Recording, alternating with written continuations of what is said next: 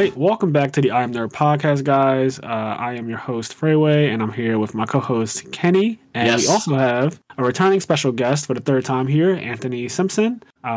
We are going to be talking about a myriad of topics coming off of the holiday. I hope everyone enjoyed their holiday, Thanksgiving and Black Friday, Cyber Monday, all that stuff. Hope that you spent some money on some cool ass electronics, some nerdy shit. I know I bought a new microphone for the podcast and like a new monitor, a whole bunch of random stuff to try to get my setup to be a little bit better, increase the quality here. But yeah, we're gonna be talking about a whole bunch of things. A lot has happened in the last week, and we were off.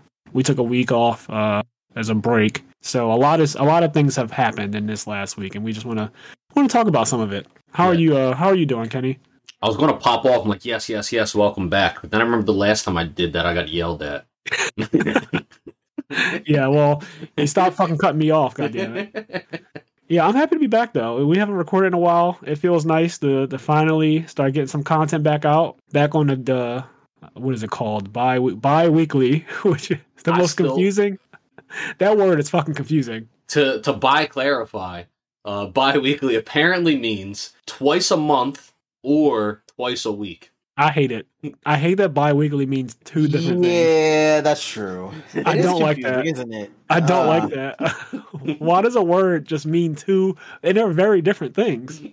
What if your whole life you thought bi-weekly meant twice a week, right? And you get a job that says they pay you bi-weekly. Oh my god, you think you're in there? And then I get paid every 2 days. You're going to learn that day. You're going to learn that day. And then a whole week passes, and another week before you get your first paycheck, and you're like, hold up. I'm supposed to have like 4 more of these. Yeah, that shit is obnoxious.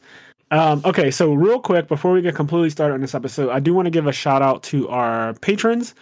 We have a Patreon, I Am Nerd podcast. So if you guys want to look us up, we have exclusive benefits like extra episodes that are only on Patreon. We have our biggest one. It's about cheating in Yu-Gi-Oh! So that one is huge. It literally talks about all the different crazy stories that I've experienced or know about with cheating stories in Yu-Gi-Oh! And just some of the craziest things, some of the craziest shit that I've ever seen. So if you want to see that, and maybe next subscribe time to the Patreon. Topic on cheating on your man. Find out more at 11. Not cheating on your man. But yeah, we have exclusive content on Patreon. Also, there's full video versions of all the podcast episodes. So like even right now, if you're listening to this on Spotify or whatever, you can watch the episodes and actually see us physically through Patreon. But yeah, so to get started on that, we have Connie, Austin, Leon, Quest, Garen, Xavier, Hylian, TCG Automotive, Silver Chronic, Tyree Tinsley, Dimitri Barnes, Alexander Brissett, Vinny Casello, Dominic Roberts, Giovanni Avelos, and Game Freak Yoshi. So we also had another patron, I believe is the newest one was Clifton Land. So shout out to you guys for joining the Patreon, supporting the podcast, and this is the start of a new month. So that means that we'll definitely have an exclusive Patreon only episode coming out this month. Yes. Yeah, look out for that. And so this is a call out. We'll also make a post about it in the I Am Nerd Discord. But if you're one of the patrons and you want to suggest what the Patreon exclusive episode is going to be, email, type to us on Discord, message us, whatever. Yeah, that's how all the episodes. Honestly, yeah, they've pretty much come from that. The episode about cheating in Yu-Gi-Oh! Literally came from the patrons just asking, "Hey, can you do an episode on that?" And at first I was like, "Oh God," but it actually turned out to be a pretty fun episode. So thank you guys for suggesting that. Hell yeah. The other thing I wanted to dive into, so as some of you may or may not know, we lost a really big figurehead in the fashion industry this week. Virgil Abloh, he was the guy who started Off-White, big clothing brand. Have you ever seen like the clothes that have quotation marks? It'll say like really cool stuff. Like for example, if you bought a bag from Off-White, it'll say "for goods" in quotations. He did a wedding dress for Justin Bieber's wife, and on the train of the wedding dress, it says like "till death do us part" in quotations. So he has like a lot of cool motifs with his brand that he started, Off-White, and it became really, really big. And then eventually he was promoted to creative director of Louis Vuitton, which is unheard of. And this guy is literally like African American male who just was designing for the last several years and started a really successful brand, and then became the head of Louis Vuitton and has been doing like Louis Vuitton fashion for the last couple years. Is really, really crazy, like his success story. And he died to a rare form of cancer this past week at the age of 41, I believe. Very young. So I just want to give a shout out to him because, as you know, people do know I love fashion. I'm really big into like the fashion world. I love just everything about clothes. It's like my favorite thing. And Virgil was one of the most influential people in the last 5 years. It's just crazy that out of nowhere, like quietly, because no one knew, but he just passed away. And have you ever seen people walking around with the sneakers that have the zip ties on them? You might not understand. I get asked all the time whenever I wear like some off-white Nikes. Walking down the street, especially when they first came out, I would have older people like, "Hey, you still have the tag on your sneaker?" And I'm like, "No, that's not what that is. Like, that's actually supposed to be there by design." But he had a degree in architecture, and so he used that like knowledge of architecture to, in the fashion world, his thing was like deconstruction, and he would take things like the Nike Air Force One, and he would literally deconstruct it, and that would be like how he sold things to the public. Like he would deconstruct everything, a deconstructed hoodie, a deconstructed pair of pants. And it's really cool to see how he didn't go to school for like fashion design, but he applied something else to fashion design and it made it very unique. And yeah, he was broken. He was just an insane designer. Much respect to him. And yeah, his legacy is definitely going to be a great one, especially because it's like, I don't think I've ever seen another designer have a 5-year run like he did. It's just really crazy. And I don't really think there's a replacement for Virgil. So just wanted to get that out there, start us off. R.I.P. Dante's brother. R.I.P. Dante's brother. All right. So over the break, we actually met up in person. And if you're looking at this on Patreon, you can see that in the background we have... I wasn't invited. Anthony wasn't there because Anthony declined. Hold on. Let me step in. Okay. So for the past however many years, every year, a lot of us met up at Ant's house. This year, we weren't able to do that. And Ant was still in New York. He ditched us for his husband. I was going to say boyfriend. He ditched us for his husband. Right? That's not true. He was like, fuck y'all. And then, Anthony broke tradition. That's right. I did not ditch you guys for Kevin. I ditched you guys for Kevin and all of our other D&D friends as well. So basically, he said, I ditched y'all for my real friends. Anyway, we met up at another one of our friends' house. It was me, Frazier, and then like 4 or 5 of our other friends. We all met up. And really fun. End up staying awake for like 40 hours. Literally that. We stayed up. We did not go to sleep. I went to see, I went to the movies first. I went to see House of Gucci, which was actually randomly a good movie. But yeah, I went to see House of Gucci. And then right after that, I joined you guys over at our other friend's house. And we ended up playing Smash, which we always do. Like when I walked in, they were literally already playing Smash. And I was so happy because I was hoping that it wasn't like the end of the session where everybody's like, "Oh, I'm kind of bored, I'm done." Because that, that always happens. Yep. But apparently it was at the beginning. So we got some Smash Bros in. I recently, because I'm a tier whore, I started playing Byleth recently. So I have like this makeshift Byleth going on right now.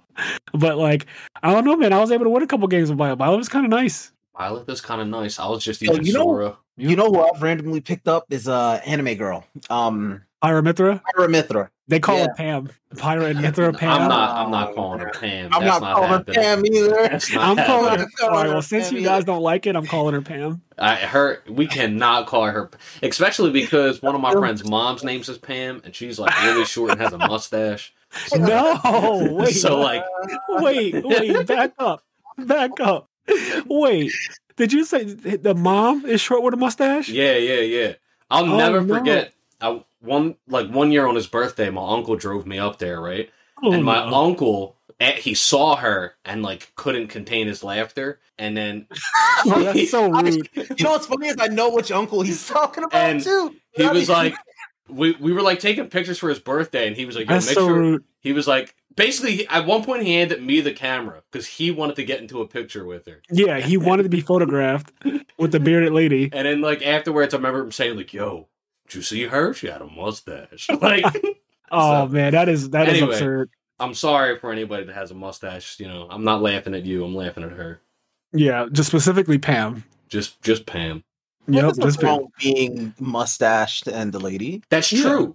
But in 2021, it's fine. Yeah, but it is absolutely fine. But in when we were growing up, 1999, she's had it since the 90s. In 1999, we lived in a different time, and we weren't as open as we are now. Forward thinking. She was ahead of the curve. Good old Pam. Yeah, that's what she was ahead of the curve. That's She was, she was ahead of the fucking she was like, in 20 years, it's gonna be the style. Oh man, it's so good. But yeah, so you picked up Pirate Mythra, I picked up Byleth, and Kenny picked up Sora. So all of us are using fucking new DLC characters basically, because everyone knows Smash is now all pay to win. Yeah. It may have 80 characters, but it really has 10. It really does have 10. It's whatever the last 10 were. Yeah. Everyone is literally just playing the DLC now. It's DLC in like Diddy. Like that's like the tier list.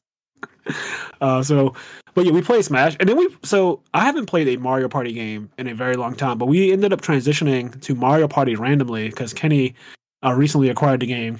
And again, I haven't played Mario Party. It has been over 15 years since I played the Mario Party game. Easily. But I remember when I was younger, and I did used to play them, they were extremely fun.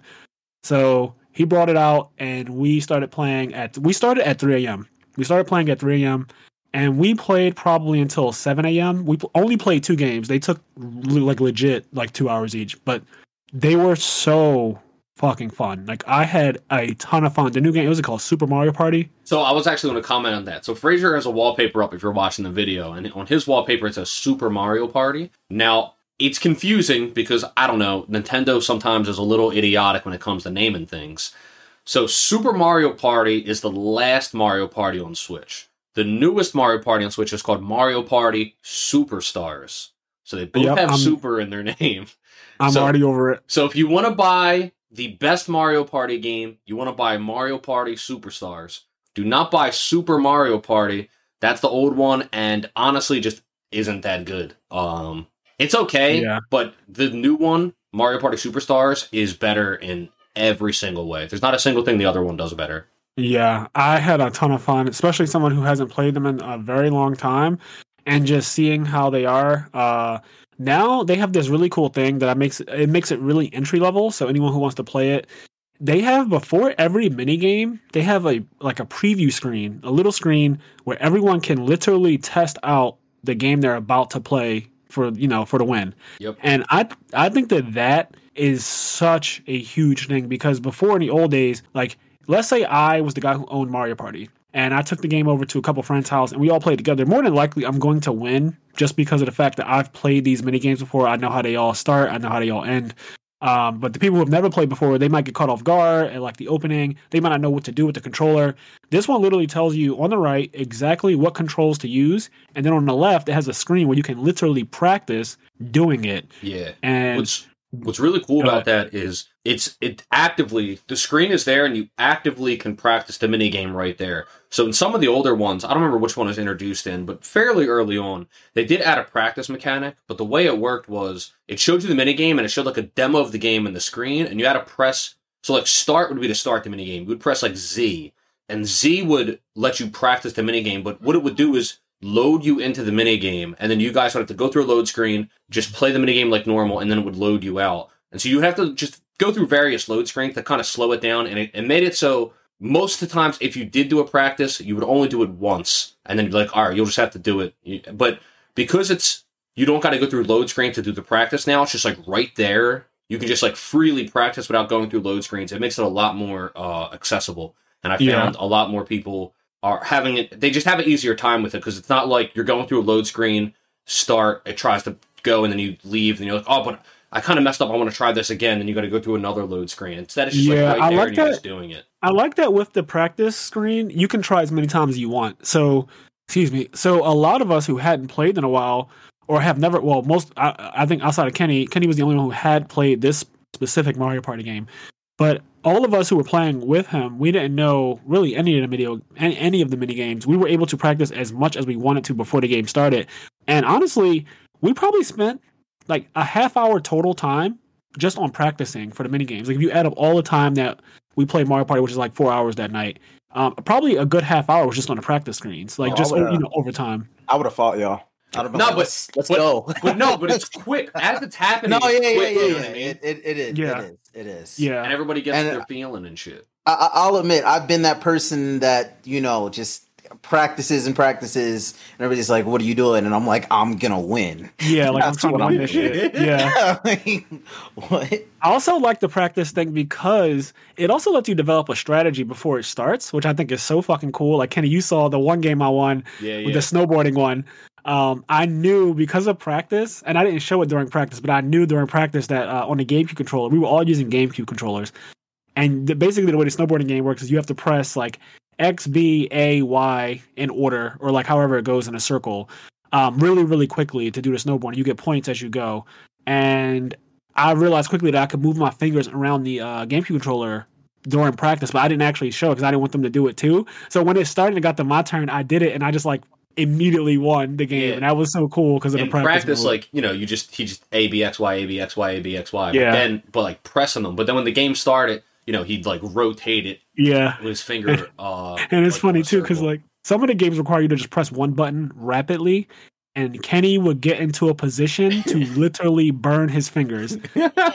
Like he would do exactly what Nintendo said not to do. If you heard our Nintendo 64 episode, we talked about an article that came out a long time ago about the Nintendo 64's controller. And back then, like people were trying to sue Nintendo for getting like rug burns on the palm of their hands from playing Mario Party because they would be like grinding too fast or like trying to win the mini games. So basically, Kenny said, "Fuck all that. I'm going to actually do that regardless, and whatever happens." For those games, there's a warning out that says, "Do not use the palm of your hand," and it tells you exactly how to do it. There's a warning on the screen. And Cheyenne was like, "Guys, we're going to do it the right way. We're not going to follow the warning." I was like, "He tried to tell you we're not." I was like, "You can do whatever the fuck you want." I was like, "I'm doing it with the palm of my hand." He was like, "Oh, but like blah blah blah." He's like, "I don't want to risk breaking my controller." I was like, "It's a GameCube controller. It's not breaking. Yeah, I'm doing it this way." Yeah, and if it breaks, buy a new one. You want to win, don't you? You want to win. I got like 5 GameCube controllers. I'm good. Yeah, not only that, but I think you know, like whatever limits you do have, you know when to stop. You know what I mean? Like you're not a fucking child. Yeah. Like you know, like I don't know if you were in any pain that night because you did win pretty much every one of the mashing ones. But like if it came down to it, like you would just stop if it burned. I'm not going to actually bleed my finger out to win a Mario Party game. But those games, a lot of them. Go ahead. But if you're playing Mario Party, do you really know that you're gonna win anyway? Because you don't. Mario Party, you're like, I've got 4 stars, and everyone else has 1, and I've got 80 coins. Yep. And then those star bonuses are like, all right, who lost the most? Yo, here's the slowest person. Yo, fuck the star bonuses. The star bonuses. You can just literally trade places with somebody in the middle of the game, which happened to Kenny. Listen, the star bonuses at the end of the game, they're not too bad because at the end of the day, it's only 2 stars, and you kind of like, you know, mitigate it. But mid-game, oh my god. So our one game, Cheyenne lands on a square, and essentially what ends up happening is Frazier ends up having to give me like 30 coins. So Frazier gives me like 30 coins, and he's like, oh, that sucks. And then I go on, and I end up getting like a fucking 3 or 4 star lead on everybody. Like Kenny had so many more stars than us. I think you literally did have a 2-star lead on whoever was next. And then Cheyenne landed on that square again, and it ended up being Kenny and Frazier swap stars. So Frazier and coins. So basically, Frazier got all the stars I bought using his investment. All right, he basically invested 30 coins in me. I went and bought stars, and he got them back. It was fucking amazing because Kenny had so many more stars than everyone else that like it put me so far in the lead. Like I think when the game ended, I had 5 stars and the next closest person had 3. And then like at the end of the game, I ended up losing the game to because of the bonuses. The bonuses literally gave 2 stars to someone else, and it actually put them ahead of me. It was actually phenomenal because I was losing that game. I was in last place for a bit, and then out of nowhere, I was just in first. And when the game concluded, like if the game concluded with no bonus, I just won the game. Yeah, I just won the game. Yeah. This is why I love Mario Party, and I also hate Mario Party. Yeah. Like, what? How do you? I was sure that story was going to end with and Frazier won with his 5-star lead, but no, I lost. Actually, exactly. We swapped. I had a guy was up 5 stars, and then I ended up still losing at the end of the game. That's how funny. He ended up losing by coins because the bonus stars ended up making Gary. That's what it was. It made it so Gary ended up tying with Frazier in star count, but Gary had more coins. Yep. So It's the weirdest thing how that turned out. Like, if you looked at the game, you'd be like, oh, well, you win now for sure. Like, the second Kenny and I swapped, there was like only 3 or 4 turns left in the game. So it happened so late that it was like, well, shit. Like, that literally just decided who wins the game. Like, that whole scenario, that swapping stars and coins, that just decided the winner.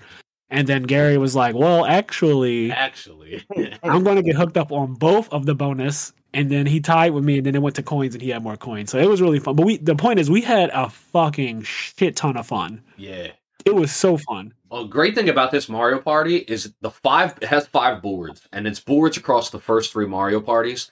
The boards are incredibly well designed, and there's a lot of decent decision making that goes into all 5 of them. So whereas the last Mario Party game, all 4 boards, there's only 4 boards, they were all just basically squares. Like, they were just all just a series of squares. Whereas in this Mario Party, each of the boards have their own gimmick, which is really cool. Like the very first board, which Fraser didn't get to play on, the star doesn't move. It's in one spot. There's like a star spot and a Bowser spot. And if you land on the happening square, it switches the star and Bowser. And there's like a toll booth you can go through. And there's like decision making depending on what side of the board you want to stay on and like where you want to go. You can make, every time you go through the toll booth, you can raise the price of the toll booth. So like if I go through first, I can make it 10 coins. So that means the next guy has to pay 10 coins to go through. But if the next guy pays 50 coins to go through the toll, that means the next guy has to pay 50.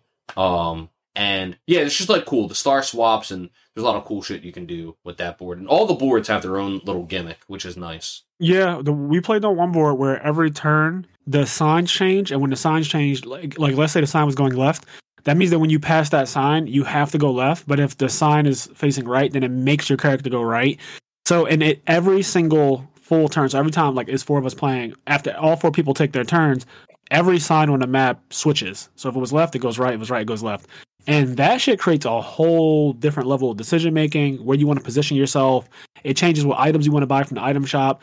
There's this one item that is so broken, it probably needs to be patched at some point, but it's the golden pipe. The golden pipe. The golden pipe is always nice. The golden pipe is so broken, and literally, doesn't it cost like 50 coins or something? 25. Oh shit! So it doesn't cost. That's the other thing. It doesn't cost enough. Yeah. Yeah, it's such a broken asset, and basically our game literally degenerated to how many golden pipes can you buy throughout because that literally determined, like, Kenny got those stars from just accumulating golden pipes basically. So did Gary, so did I, and like that was the end game. The end game was we probably all got 3 stars minimum off of just golden pipe teleportation. Yeah, it was a 20-turn game. The last like 7 turns, I want to say, were just like all golden pipes. Yeah. It was literally, and we got so many stars off of that. Like it was just like, all right, everyone has 3 stars off of that. Now that's a strat, right? But my strat, we also played Mario Party this weekend. I didn't play because I didn't want to sign up for that insanity. But I watched everybody play, and when I do play Mario Party next, my strat is definitely going to be landing on the Bowser squares because... Oh, you like that shit? The Bowser square. All right, so if you land in the Bowser square, right, and then you drop down and Bowser terrorizes you, one of the possible outcomes is that you get 100 stars. Whoa! So you want to see it happen? You choose violence. You know, I was so close to seeing it. Someone almost landed. Someone almost got the 100 stars because I'm just like, are you really going to get 100 stars? Is the game actually... Because, like, you know what would be really fucked up is if you get that, you get 100 stars, and then the game continues. And everyone's just miserable for the rest of the turns, knowing that there's no possible way that they actually... Or you could land on that shit that happened to Kenny, and it gives all stars to the other person. That would be wild. Could you imagine you get the 100 stars and then you lose that game? Like, do you want to hear? Well, how about this? In the first game we played, the first like 5 turns, I literally didn't move on the board. I kept like moving 2 squares and then getting pushed back on Spaceland. And so everybody's just way ahead of me. So I ended up getting pushed all the way back because I was winning mini games. I had a lot of coins. So I ended up, because of the Thwomp cars, got pushed like back on the back of the board. But it made it so I could pass Boo. So I was able to pay 50 coins to steal a star. And that's so fucked up. So I stole a star using 50 coins, and then I landed on a Bowser square. And then the Bowser square was Bowser Revolution, which is Bowser Communism. And Bowser it makes it so that all the coins in play get pulled together and then spread equally. So I was at so I ended up stealing the star. I was at 0 coins, and then I got Bowser Revolution to go up to like 80 coins. I was like, hell yeah. That was some ignorant shit. I was like, yo, you already own the game. Like, you don't need this kind of luck. Like, that was some bullshit. You know what's actually hilarious is that they also called Bowser Revolution Bowser Communism. We literally refer to it as that every single time. But Mario Party, the new one, is so fun. I cannot recommend it enough. It's very entry level. You can actually bring it to like a family gathering with a bunch of people who really don't play video games like that, and they will be able to play the game and actually have fun. Hate each other at the end of it. So I had that fear before we started. Because we talk about like one of the ban games for me. Like if I'm ever around, I pretty much ban Monopoly. Mm-hmm. I've seen that game degenerate into actual fistfights. I've seen people too long, dude. That game is like a 7-hour game. It is, and no one can agree on the fucking rules. Yeah. And so in the middle of the game, people start trying to do shit that you can't do, or like you might be able to do somewhere else, but not in this house. And it becomes this whole thing where people get really aggressive. And they tend to lose friends or fight. I've seen it happen at least 3 times in my life. So I just banned that shit. Like we do not play Monopoly around here. We do not do that here. Like we are very like an anti-Monopoly. So I was scared with Mario Party for a second because someone kind of alluded to it being like Monopoly, and I was like, no way. Like it can't be that bad. But yeah, I think it gets a bad rap, man. I just think it gets a bad rap. I just think it's a fun game. And you have to not take it too seriously. Is the thing. Like you gotta know, like it's a board game. You're rolling dice. Yes. There's luck involved. Bad things can happen. But yes, bad things can happen. And the best part is that it's all automated, right? So with Monopoly, like I said, there's made up rules and all types of shit. I've seen people literally be like, all right, well, I quit, and they just give all their shit to someone else sitting down. I'm like, you can't do that. Like that's not okay. Like what the fuck? Like all right, I'm just gonna, because like let's say I was winning, but you don't want me to win, so you're like, I quit. I give all my assets to like Gary. He's like, get the fuck out of here. Like that doesn't work like that. Like that's so funny. Like people will like sell all their assets for $1. Yeah, stuff like that. So I hate stuff like that. And there's all these like house rules Monopoly, and it's just a lot. So I never enjoyed it ever since I was like a young teenager. It never seemed to go. One, it takes too long, like you said, and then 2, it always just degenerates into like nonsense. Like, it just becomes nonsense over time. But Mario Party doesn't. Yeah, so. No, it just evolves into absolute chaos. That's all. Yeah, it evolves into chaos for sure. But it's all good because like everyone gets fucked and everyone gets a come up at some point. That's true. The other thing that's cool about Mario Party is that it is a game of luck, but I think they do a good job at like 50% of the time, maybe like 40% of the time, you do get to use skill. Because not all the mini games, but a good bit of the mini games are you using some sort of skill set. And even outside of the mini games, so I agree with you on that. Like the mini games definitely use a skill set. So gamers naturally excel in this, which is why we were all pretty even. Like overall, when it came to winning mini games, like especially me and Kenny, like I think we won the most both games. We did. Yeah, you and I won the most mini games, and you know that comes with just like hand-eye coordination, being a gamer for so long, playing a lot, all that stuff. But then on top of that, the other thing that's understated is decision making. There is a good amount of decision making, and luckily for us, like we were playing with Kenny, who owns the game, and obviously he wants to win too. But he did coach us through some of the moves that we might not have saw as obvious because like he's played before, he might know the board or might know what's going to happen. So he was able to like tell us. Like, yo, you probably want to do this because next turn, like, the star is guaranteed for you here.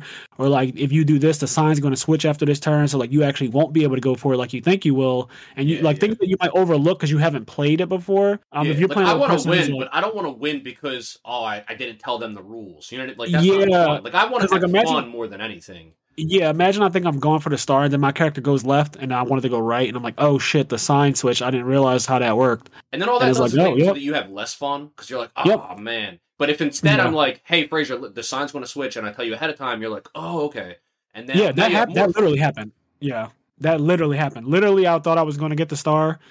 It was like 2 spaces away from me, but then he was like, the sign's going to switch, so you actually won't be able to go. So then I had to use an item that makes it where I don't move. Yeah. And it was really broken. So the game is extremely fun. I do recommend it. It was one of the best parts of the holiday week. My birthday was Thanksgiving Day. Celebrated that with family. Had a lot of fun. I actually wish that I had played Mario Party before then. because I might have actually, family, I might have actually played with my family while we were drinking, which would have been really funny. Yeah. Like drinking the Mario Party, I can just imagine that probably is a bad thing, but I can imagine like everyone who loses the minigame has to like take a shot, or maybe every one or team that wins has to take a shot. That way you get worse at it over time theoretically. Yeah. That's how you get a Joy-Con flung into your TV. Yes. Remember like those old like Wii diagrams, but like don't swing and hit your mother? That's why you got to be like me, because I brought Mario Party to my family's house for Thanksgiving as well, because I planned on playing with my family, and I didn't get to play with many people, but I think on Christmas I'm going to get to play with more. But I brought 4 GameCube controllers specifically. I was like, y'all are playing with regular old wired controllers, and I can trust that GameCube controller. Like, I wouldn't let my cousin use my Pro Controller, even though my cousin is an adult. I just wouldn't let him use my Pro Controller because I feel like I just wouldn't. I trust the GameCube controller that it won't fucking break or mess. Like, you know what I mean? Like, they'll be able to use it. I don't really got to worry about, even if they throw the controller, which I wouldn't want them to do. I'm not really worried about the GameCube controller broken. Like that shit is so tough. Like half my GameCube controllers I've had for 10 years now, and they still work perfectly fine. Yeah, it'll just break whatever it hits. Yeah, that's fine with me. Yeah, I agree. Like, you have to be careful if you're going to be using anything that can be flung. Definitely if you're going to be drinking. But I do think that this will probably make a fantastic drinking game. We should probably do that at some point. I'm down. All of us. I'm down. Yeah. Even if it's just wine, because like now I'm at older age, I mostly drink wine. I'm not really big on like vodka and shit like that. I don't really care for doing shots of vodka. That shit is nasty to me now. Oh, yeah. He's a distinguished bitch now. I've never been. I am fancy. I've never really been a drinker at all, but yeah, for the sake of just like hanging out with a bunch of friends and playing Mario Party, like I would partake in whatever the drink of choice is. Yeah, and wine won't get you like absolutely fucking ruined. You know what I mean? Like it. Yeah. Like most wines, they are very mild as far as like what it actually does to you, mentally and physically and stuff. I know some houses will fucking play Mario Party and take shots of Everclear or some crazy shit. Yeah, like that is too much. Like that's a house of 18-year-olds? Like, yes, a house of kids. Everclear, Jesus. I actually will. You trying to have a bad time? Drink some Everclear. Do that. Shit. I actually will never do that because. My good friend Steve Silverman, when we were younger, he decided to take a shot of Everclear on camera. And this video is probably somewhere. He probably still has it. Someone has it. He took a shot of Everclear, and he threw up in less than 5 minutes. My. Like, he sat there dry heaving and just like, I think I'm going to throw up. And we were just staring at him. And eventually he just fucking vomited. It's crazy because people do take shots of it. And I think it says on the bottle that you're not supposed to drink it. Like, you're supposed to mix it. Like, you can drink it, but you need to mix it with something. You're not supposed to just drink it straight. But usually when I drink Everclear, and I haven't drank Everclear in a long time. But when I have drank it, it was always made in jungle juice. So... You're taking a whole thing of pineapple juice, a whole thing of orange juice, a whole thing of fruit punch, and just a bunch of other actual sugary drinks, and then you're just dumping Everclear into it, and then it mix it up. You barely taste the alcohol at that point, but it gets you really fucked up, obviously, because it's still Everclear in there, so no matter how much you don't taste it, it's in there. And that has led to some interesting nights. But oh, you done it more? Look, I did it once. I drank Everclear once, and I'm pretty sure that I fell down some stairs and woke up in a bathtub. So I didn't know you woke up in a bathtub. It was Everclear's and was Incredible Hulks. Oh man! Oh my god! Ant woke up in a bathtub, and the tub was literally filled with ice, and he had like a black mark circle around like where his spleen is. The tub was not filled with ice. The tub was not filled with ice, but I was playing Grand Theft Auto Vice City at the time, and one of the radio stations does warn about waking up in a bathtub full of ice. So I was a little scared. I was like, "Oh shit!" Oh, dude, my god! Speaking of waking up, while we were all hanging out over the when we were playing Mario Party that night, at one point we were all talking about Squid Game. So we're sitting there talking about Squid Game, and our one friend, the host, basically, he's taking a nap, sleeping on his bed. And it's like what are those rooms called? I don't know, fucking, but it's all one room. We're in the same room that he's sleeping in. Yeah, and it's a big apartment, but like his bed is like visible in the apartment. Like there's no door to his like where his bed is. So he's literally in this gigantic room. Yes, it's like a very open concept, very new and modern. Like the apartment's really nice, but it does like his bed is literally there. We could we turn our back, we can see him. Yeah. So we're So there, he's sleeping behind us, yeah. and we're talking about Squid Game and spoilers. But toward the end of Squid Game, there's a part where they all eat the steak dinner, and then some of them take the knife, and they're in the room, and it's just like 3 people. And we're talking about how that works, like, what would happen. And Fraser was like, yeah, like, imagine it was me, Kenny, and some random guy. The guy that goes to sleep first is just dead. Like, we just kill him. And he's just like, the guy that goes to sleep first is just dead. So as we're talking about this, and Fraser saying those exact words, our friend, like, groggily wakes up and he goes, what the fuck are you guys talking about? He was scared. Like, imagine all he how heard. scary that is. He heard us literally all in agreement talking about, like, whoever goes to sleep first has to die. And all of us were kind of agreeing with that logic. Like, yeah, like, they have to die. Like, if you're asleep first, you just die. And then he wakes up, he's like, what the fuck are y'all talking about? And I understand because I don't put any of you above doing that. So See? I get it. That part was hilarious because it was just like, damn, you're legitimately scared, and I feel like your internal like clock woke you up, like danger. His spider sense, his fucking spider sense activated. Yo, he didn't go back to sleep either, by the way. He did. He never went back to sleep. He actually like, I stayed guess we're up talking now. Mind you, we stayed up. So that conversation happened probably around like 4 a.m. something like that, and we stayed up until I left at around 12 p.m. 1 o'clock. So he stayed up for several hours after that whole kill. He was like, I'm not getting Squid Gamed. Nah, catch the right one. Yeah, but no. Speaking of Spider Sense, so as you all know, Spider-Man No Way Home is coming out this month. Is officially December. So if you haven't already, change your social medias to a Pokemon picture, and then make sure you try to get tickets for Spider-Man because those shit sold out so fast this week. The tickets went on sale. Kenny and I, fortunately, did get tickets to a showing. So what we will be doing is that weekend that it comes out, we will be going to see the movie, and then on that Sunday, we will be recording the podcast directly on it. But I've seen stories and articles posted about the tickets reselling online for as much as $25,000 a ticket. Jesus! You haven't seen that? Dude, No.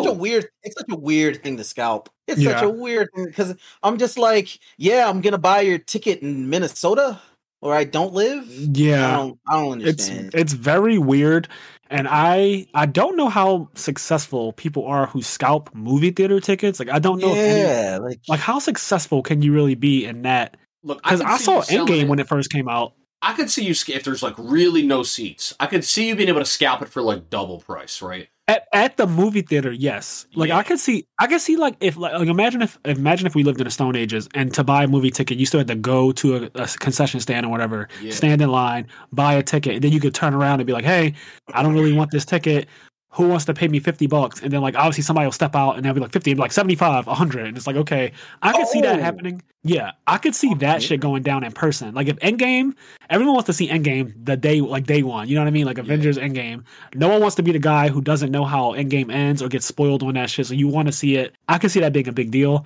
But I can't imagine like buying a ticket on, because we all can just buy them online, and then like what do you put it on eBay and be like, I'll eBay you the code or the QR code or what? I don't know. It just seems weird. Yeah. But yeah, tickets selling for $25K. I don't think a ticket actually sold for $25K unless some like millionaire just literally wanted to style on people and be like, I bought a ticket to Spider-Man. Yeah, but like the person that can afford that ticket can just build their own movie theater. Yeah, like you probably just have a fucking themselves. What? You probably went to like the early release of the movie anyway. If you have $25K to spend on a ticket, like. I don't know. It's very weird. But yeah, I can't wait for this movie. And also The Matrix is coming out this month as well. So I think we are going to do an episode on The Matrix because I'm a big fan of The Matrix. And I think Kenny also enjoys The Matrix, but he hasn't seen it in a long time. So he's going to like rewatch it. Yeah. From what I remember, the very first Matrix movie I liked a lot. Actually, the first time I saw the first Matrix movie was in Portugal back when I was younger. Because when I was younger, I used to go to Portugal every summer. Wasn't it Portuguese? No, so it was in English and it had Portuguese subtitles at the bottom. Okay. Something that's interesting, when I was in Portugal, there was a lot of shows that they would show in English. On like normal channels, it wouldn't be like you had to go to the English channel. Like regular channels would have a lot of shows that were just in English and they would have Portuguese subtitles. It was fairly normal. So like a lot of American media just played on normal television in Portugal, which I thought was interesting. I remember watching the Power Rangers and I think Dragon Ball Z at one point came on, and even DBZ came on in English, and it had Portuguese subtitles at the bottom. But that's the first time I saw The Matrix was in Portugal. And then I've seen The Matrix 2, and I want to say I saw The Matrix 3 at some point, but I don't remember it at all. So I'll probably have to rewatch them. I'm not really excited for the new one, so I don't think I'll be seeing it day one. And I don't super care about spoilers, so like, we'll probably still talk about it and everything. Yeah. Like I'm not too crazy. Like Matrix, I don't know. I mean, I assume there's gonna be a plot twist because we saw like Trinity's in it and all that other stuff. But definitely seeing those two movies this month. Can't wait for either one of them. I'm really excited for Spider-Man. I was a big Spider-Man fan growing up, and so I'm interested to see how that's gonna look with now Tom Holland on his. I guess this is the third one. Like this is the end of the first trilogy for Spider-Man. Yeah.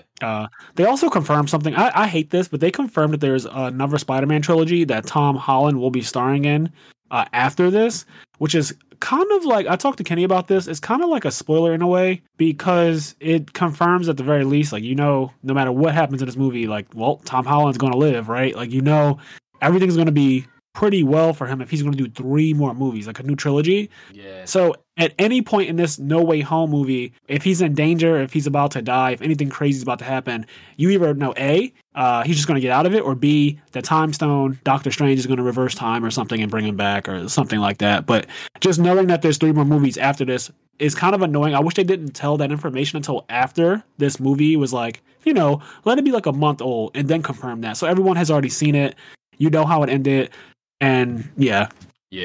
Sometimes companies just confirm things way too early. And I don't really understand why. Like I get that there's certain quarterly quotas they got to make, and they want to make certain announcements for certain investments or whatever. But I don't know. I just feel like that's so early. Probably stocks or something. Everything is monetarily driven. So yeah. The other thing that's annoying though is like, so one of the ones that I brought up to Kenny's attention, like the Halloween movies. I love them, the Michael Myers movies. And they rebooted it in the last 3 years or so. So there's 2 of them out now. Well, after the first movie, they confirmed that it's a trilogy. So when I went to see the second movie, which came out this Halloween, this year, the whole time I'm watching it, I was like, no matter what I see in this movie, I know that he's going to survive and there's going to be another one. So I knew that Jamie Lee Curtis would also survive. You know what I mean? She won't, if she does die ever, it'll be at the end of the trilogy because she's obviously not. You already know she's not going to die because she's the final girl. Yeah, so it's really kind of annoying to just know oh well, this movie is not going to be the end. Like this middle one, it's almost pointless. It's like when there's a trilogy, it's hard to watch the middle one and you're like, I just gotta wait for the next one, I guess, and then I'll watch. Yeah. So I hate that they confirmed that early, but yeah. So there's 3 more Spider-Man movies coming out that will star Tom Holland as Spider-Man, so he will be fine no matter what happens to him, and do with that what you will. But that's not going to stop us from enjoying the movie. If it's good, it doesn't matter. Yeah, see, I'm not going to see it until, I don't know. I'll see it when I see it. Disney Plus? No, I'm not going to wait that long. Okay, you're not going to wait that long. I don't think it'll come to Disney Plus though, because Spider-Man's still owned by Sony. Oh, the Spider-Man movies are not on Disney. Yeah, they're not. They're not on Disney Plus. Oh shit! I didn't even notice that. Not yet. I think they will be eventually, but they're not. Maybe, now. But because that's Sony. That's why Sony's clinging on to Spider-Man for dear life. It's the only thing they got right now. They're like, this is ours. Like we dropped the ball on all the other Marvel shit, but we still own Spider-Man. That makes sense why the MCU's face was Iron Man and not Spider-Man. Yep. I never understood how, because the MCU used to be Spider-Man. Like Spider-Man was the leader of the MCU. And over the course of the last 10 years or so, Iron Man is very clearly the hero. He's the biggest on every poster, on all the movies that have come out. He's clearly the face of Marvel now. And I was like, how the fuck did that happen? No one really knew Iron Man like that before the MCU. You know what I mean? We didn't grow up really. I did see the Iron Man cartoon, but it wasn't nearly as big as the Spider-Man cartoon. Yeah. Spider-Man became the face. Because at the end of the first movie, he was like, I'm Tony Stark and I'm Iron Man. And they ran. Honestly, I thought it was like, oh shit. When I first saw the first Iron Man movie, and he said that at the end, I was like, oh, what? Yeah. I was like, secret identity? What's that? And then I actually just, none of them actually have secret identities. I realized, I watched the first 2 episodes of Hawkeye yesterday or something like that. I haven't seen it either yet. And I'm just like, bro, like people are just like, hey, you're Hawkeye. Hey, you're Hawkeye. And I'm just like, I mean, damn, what's a secret identity? To be fair, he never wears the mask. And thank God. I mean, the comic book Hawkeye costume's horrible. But like, just actually all of them, everyone. Yeah, no, you're right. All are. Tom Holland is the only one that had a secret identity, and this whole movie is about him losing that. Yeah. Or like losing the fact that people know that he's Spider-Man, because he doesn't want to be like the rest of those fucking Avengers. He's like, don't make me one of them. Not at all. The one thing that I'm a little, I mean, I guess I have to see how No Way Home pans out, right? But I'm a little upset that like this Spider-Man franchise series of movies with Tom Holland don't have a Spider-Man 2 movie, you know? Because like Spider-Man 2, like from the Sam Raimi trilogy, was like the Spider-Man movie where he was Spider-Man, like a pretty, like not a green Spider-Man, he was like a pretty veteran Spider-Man in New York City, and we haven't gotten that with Tom Holland yet. Like he's either been like a fresh Spider-Man or he's in Europe. Yeah, he was in Europe for the second one. He hasn't really been your friendly neighborhood Spider-Man in his friendly neighborhood yet. That's actually true. You're right about that. I didn't think about that, but the middle movie for any kind of nerdy genre typically goes, first movie is introduction to the character, right? The second one is where they get to be kind of broken because they're that character the entire movie. So I always think about the second Matrix, like he's the one from the beginning of the Matrix. Or the Matrix Reloaded. So when you're watching the second Matrix movie, Neo is insane. Like the very first, he gets into a fight in the first scene, and he dogs the agents. Like he just beats the shit out of them, and it looks really cool. It's well choreographed. He's super powerful. He knows he's God, and he's not fearful at any point. They don't really hit him, I don't think, at any point. He's just like ODing on them, and that's like such a good opening because the first movie opening is like him walking around as a hacker, as a regular ass human, and you have to watch all of that, which is, you know, it's important that you see how he came to be, but it's also really cool to get to see a character reach their potential and fucking OD on the bad guys. I love that. So I agree. Like seeing Tom Holland just in New York being your friendly neighborhood Spider-Man, they'll probably do that in the second trilogy. Which, okay, I guess. Yeah. I like all this, but I like all of the Tom Holland Spider-Man movies. I liked Homecoming and Far From Home. Far From Home was crazy in theaters. It was a good movie. Like it was a good movie. I just want to like I was happy to see him and Mary J at the end, and you know, like they were in New York City. Yeah. Because I'll never forget. I think this is still the most impactful sound design I've ever. I'm not one of those like artsy fartsy people, but the sound design is so insane on Far From Home when Mysterio reveals himself the first time and he puts like Peter Parker in that Genjutsu thing. Oh my God. I don't know if you guys were in theaters when you saw that, but the sound that like it surrounds you, and it's like he gets really loud, like Mysterio, he gets extremely loud at points, and then he gets like his voice like keeps on changing and like you can feel it around you. That shit, I saw the movie in like Dolby Atmos, IMAX, whatever the highest thing is. So the sound was literally moving around my head, and it was so loud for that one part. That part by itself is one of the best things in the entire MCU to me. Like just the part where Mysterio uses all of the machines to do that Genjutsu. I thought that shit was crazy. I didn't even see it in theaters, but I need to get a surround sound system. I was just happy that Mysterio was in a movie because Mysterio is probably my favorite member of the Sinister Six. Yeah, I do think Rey Mysterio is a good wrestler. All right, well, we're not doing this. I do think he's 6'9". We're not doing this.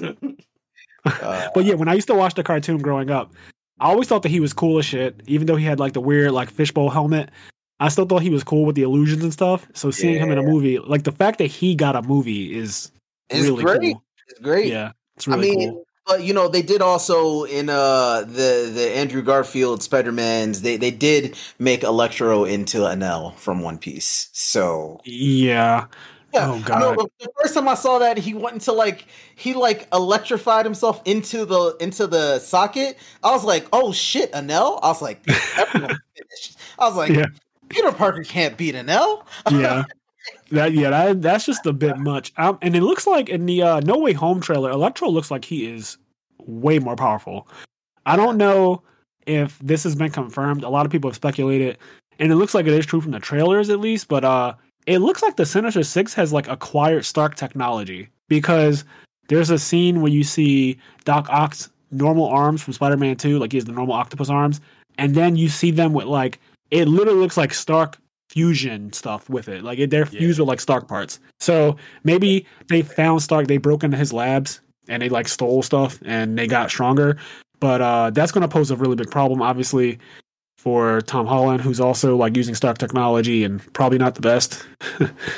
Here's the question: do you guys think that Andrew Garfield and Tobey Maguire are going to show? Yes, they have to, man. If they don't, it's going to be because I don't know how. So here's the thing: how the fuck does Peter Parker? There's just Tom Holland deal with all of them. Like there's so many of them. There's even a scene where 3 of them are together, like Sandman, the Lizard Man, and I forget who else. But there's literally 3 villains on screen, and people speculate that Marvel did that thing that they often do, where the trailer is misleading because you see Spider-Man jump at all 3 of them, but people actually think that Andrew Garfield and Tobey Maguire are in that scene, and they're all like the 3 of them are jumping at the 3 villains.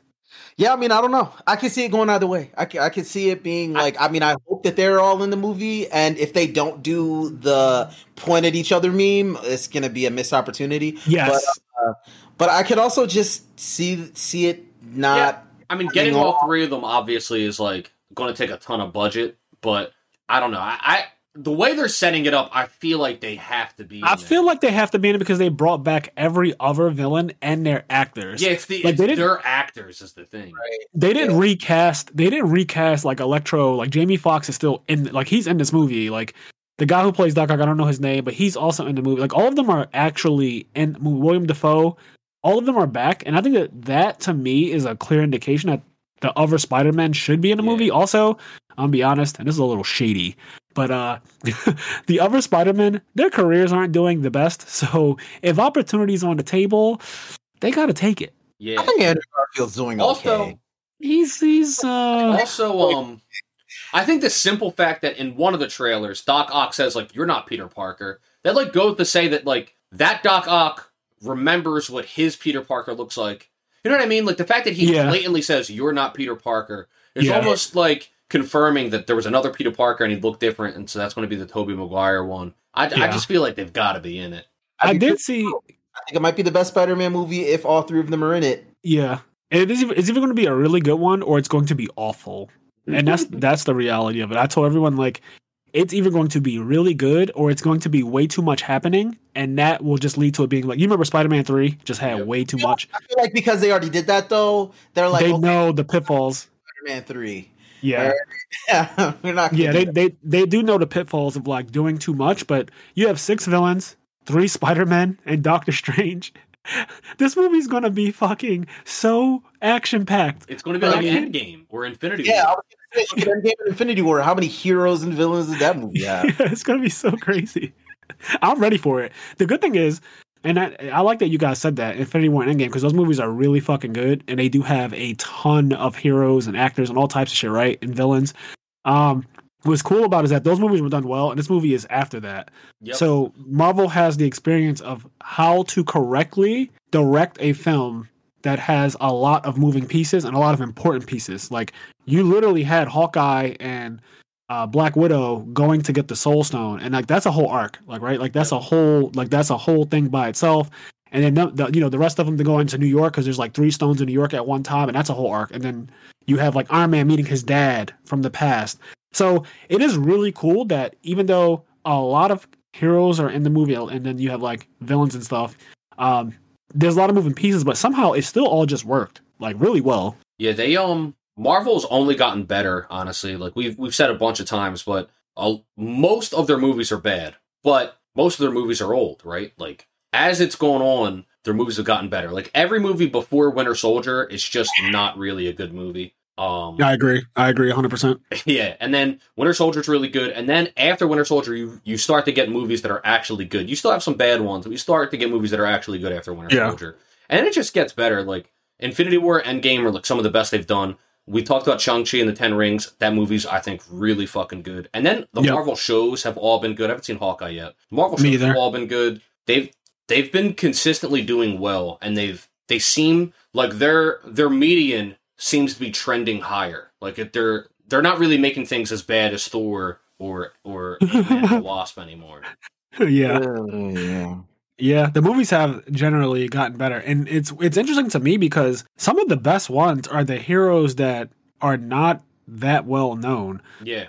Like we grew up, Spider-Man, Iron Man to some degree, the Hulk. Like I knew all of them. I was all of the original Avengers. I'm familiar with literally every single one of them. Yep. But then we start getting to like Black Panther. I'm gonna be honest, I didn't really know Black Panther before I saw the Marvel movie. Like I didn't really know anything about Wakanda or any of that shit. But like when that movie was a side character to me, and probably to a lot of people, honestly. Like I don't think there was a Black Panther cartoon that I saw. That was a cartoon. Was there?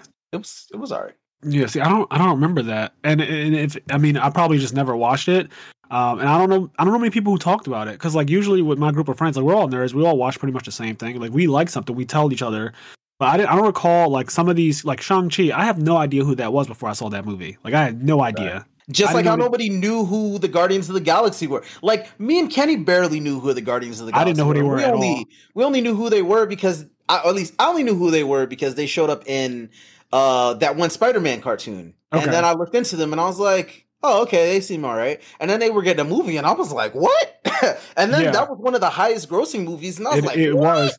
And those movies, like the Guardians of the Galaxy, again, side characters. Like I had no idea who they were before they were brought into the MCU. I couldn't tell you a single one before that.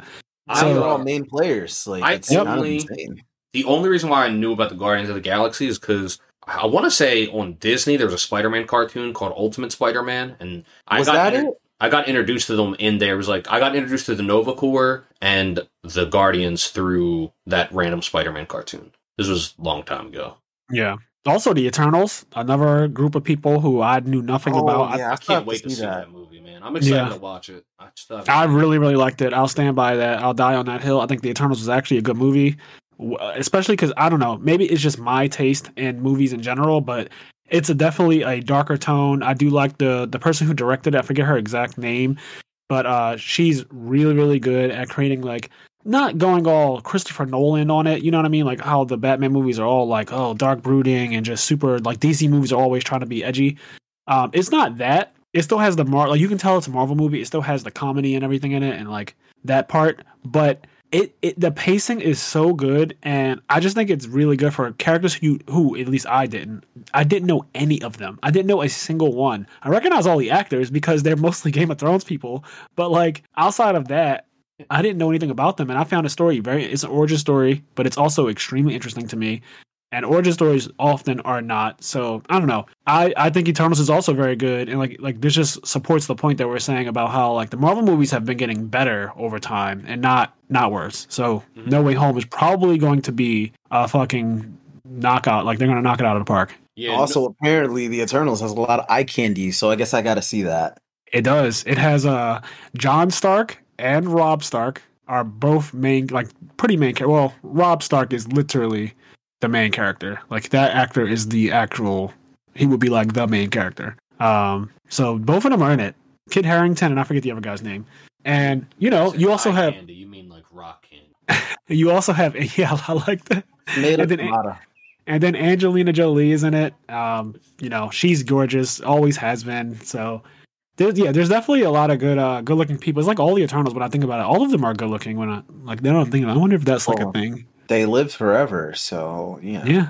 Like never aging. I imagine if you live forever, you figure out you figure it out. Yeah, you get it together. But yeah, so the Eternals is pretty good. The Spider-Man movies have been pretty good. So you guys said that the Spider-Man movies are still like those are Sony movies? Yeah, so Sony, the Spider-Man live action. So Sony still owns the rights to live action Spider-Man movies. So that's why the Spider-Man movies aren't on Disney Plus. So Marvel still is allowed to incorporate him into the MCU, but they're licensing it. They need Sony's permission. Okay, so anything to do with Spider-Man, they need Sony. That's annoying. Yeah. And they probably honestly like cut a contract with them because Sony doesn't know how to make a good movie. So they were like, MCU, help us, please, so that we can make some money off of this license that we are clinging on to for dear life. But they're not letting go of it because it's still really profitable. So early. I mean, as Spider-Man, like, really yeah. early on, like super quick cliff notes of the history. Marvel sold the rights of a lot of their Marvel characters for movies. They sold the rights of X-Men and Spider-Man, for example, to Sony. This is before like the Marvel Studios existed in terms of movie making. So that's how Sony ended up with the rights for Spider-Man and X-Men, and Marvel ended up being able to get a lot of money from that. And if I remember the story correctly, they were able to use that capital to then make that first Iron Man movie. And then from there, they would actually create Marvel Studios. But by the time Marvel Studios became super successful, they no longer owned the rights to Spider-Man as a movie property. So they had to sell a part of their soul in order to live and then prosper. And then now that they're prosperous, they're like, okay, we need that back. Yeah. Damn. Success, but Spider-Man and Storm were the price. Yeah, that's interesting though, because like, would you pay? That's the iron price. Like, you got to pay the iron price because losing Spider-Man is fucking huge. Yeah, it is. But you know what? I gotta say, it's probably in the long run, it's probably better that happened. Because without that, we wouldn't have the infamous line, "Do you know what happens to a toad when it's struck by lightning?" Oh God. Yo, that line is iconic. I don't care what anyone says. Halle Berry. It is iconically bad. I love that line to death. That happens to everything else. Bro, the first time I heard it, I was in there. I was like, ooh. I was like, what does happen to a toad when it's struck by lightning? She was like the same thing that happens to everything else. I was so let down. Oh my God. Yo, the way you just perked up, I perked up the same way when she said that shit. I went to go see that movie with my dad. My dad took me and my best friend to the movie theater to see that shit when I was like a child. And I'll never forget, literally when she said that, like, her eyes were all lighting up and the storm was developing in the background. It's all like, it's a super hype moment. And also the toad, his tongue is like wrapped around a railing and he's being blown away and the water's like the ocean's behind him or whatever. And it's just a really epic scene. And when she says that line, I like definitely got it in my seat, like, ooh, like what's about to happen? And then it's nothing. Thing that happens to everything else. And I was like, well, no shit. Like, oh my God, that line is so fucking bad. Oh man, that was great. I wonder how Halle Berry feels about that line. Like if I like ever ran into her and I had one question, I'd be like, so do you know what happens to a toad when it's trapped? To be fair, Halle Berry may be the shit, but she's in a lot of bad movies, I feel. Oh my God. Yeah. She really is. Like, for as respected as she is, why is she in so many bad movies? Yo, or if she's in a good movie, she's like always cracked the fuck out. Yes. Okay. Cracked the fuck out. And I'm like, there's a new Netflix movie called Bruised. And she's cracked the fuck out, or at least she looks like she's cracked the fuck out, and she's terrible. The movie is god awful. I will give it a 20 out of 100. It's so fucking bad. Kenny, I watched the first 20 minutes of it. About that, people have been telling me to watch that. It's Kenny. When I tell you that, if you watch the first 10 minutes, it is every character is reading from a teleprompter. It's awful. Oh my God! It is fucking. Halle Berry's acting is terrible in the movie. Every actor surrounding her is terrible. They're all like fucking Z-list celebrities or something, or like just it's awful. It's bad. It's really bad. It's usually not that the movie's bad and she's cracked out. It's usually one or the other. Yes. Well, this one she's cracked out, and the movie she's an ex-UFC fighter. So she was a star UFC fighter, but she got knocked out real bad. That's the premise. So she's trying to like Ronda Rousey herself back into the ring. But like, but she's having a hard time because she has like PTSD from getting knocked the fuck out, and it's just a bad movie. It's awful. Man. I turned that shit off. I didn't even make 20 minutes in. I was like, oh my God. It's not even like bad movie enjoyable bad. It's just only no. It's not enjoyable. It's actually just. I do think that if we all were together, like our group of friends, and we drank and watched it, we would laugh at it like a lot because a lot of the scenes are cringe. But it's not it's not funny enough to watch by yourself. I would not recommend just you watching it to laugh. It's not. I don't know, because me and Kenny thought the same thing about Hansel and Gretel Witch Hunters, and we both were just like, turn it off. So bad. That's said, alternatively, on the note of Netflix, I've already PM'd both of you about this, but I just want to say it. The show on Netflix that is relatively new, it's called True Story. It's starring Kevin Hart and Wesley Snipes. Incredible. The opposite of what Fraser said about the first 10 minutes being so bad, the first 10 minutes of that show, I was absolutely hooked. Like, I think all of the acting is very fucking well done. Kevin Hart does his role it's much more of a serious role, although he's still playing his character in the show is a star comedian from Philadelphia, but his role is much more serious, and the story I thought was really enjoyable. The acting is really good.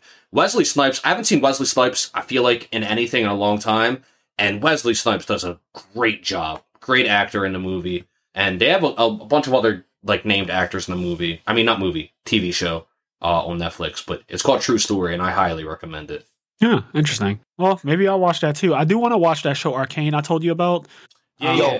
Arcane's the best thing that I've seen. You've seen it all? You've seen all 9 episodes? I've seen all of it. It was the best thing that I've seen. And I was really kind of like, on watching it. I was not excited at all. I don't play, League of Legends? Yeah, I don't play it either. Never played in my life. And I watched it. I heard you don't need to. First of all, it looks beautiful. Like it is, like every frame looks like it's been painted. The animation is clean as fuck. And like any like effects like water or lightning or clouds or whatever, like the animation, the only word that I can use to describe the animation is delicious. Like it is animated like deliciously.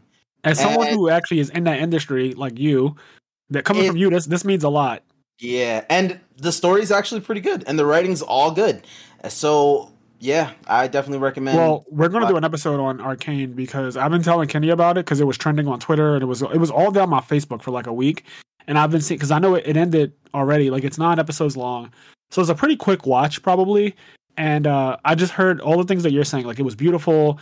I heard the story was well written. Like it's just a really good show. And it's obviously very emotional. Yeah, and I heard, obviously it's very nerdy. It's League of Legends for God's sakes. But I also heard that you don't need to know anything about League of Legends. Like I don't really know anything outside that. I know one character's name is Jinx, and that's only because one of my friends, Amanda Lapalm, she cosplayed as her like almost 10 years ago now.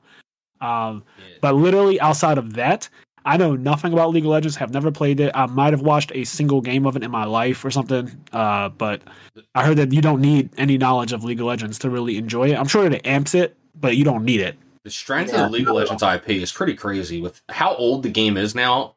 Like the game's old now. It's still one of the most popular games in the world. And they're doing a lot. They've made music videos. They created like K-pop groups out of League of Legends with music videos. They have, and honestly, any of those are like sick to look at because I saw one like a few like years ago, and music videos are insane. Yeah, the music videos aren't pretty. Damn. They now have this show on Netflix. They're coming out with a fighting game within the next couple years. They're growing their IP. League of Legends. It's one of those things where I do think that IP is only going to grow in the next 10, 20 years. It's only going to get bigger and bigger. Like it seems like a growth IP. Yeah, that sounds good. So we'll definitely do Arcane for. I know some people are definitely requesting that we do talk about that. It's pretty big. But yeah, I'm excited for that. I love animated shows. We also need to still get back to the Star Wars one. I told Kenny you got to watch that too. Oh yeah, the Star Wars one's on Disney. At first, I thought you meant like the Star Wars movies. I was like, no. Them. I can talk about them any day of the week. Yeah. No. Somehow Palpatine returned.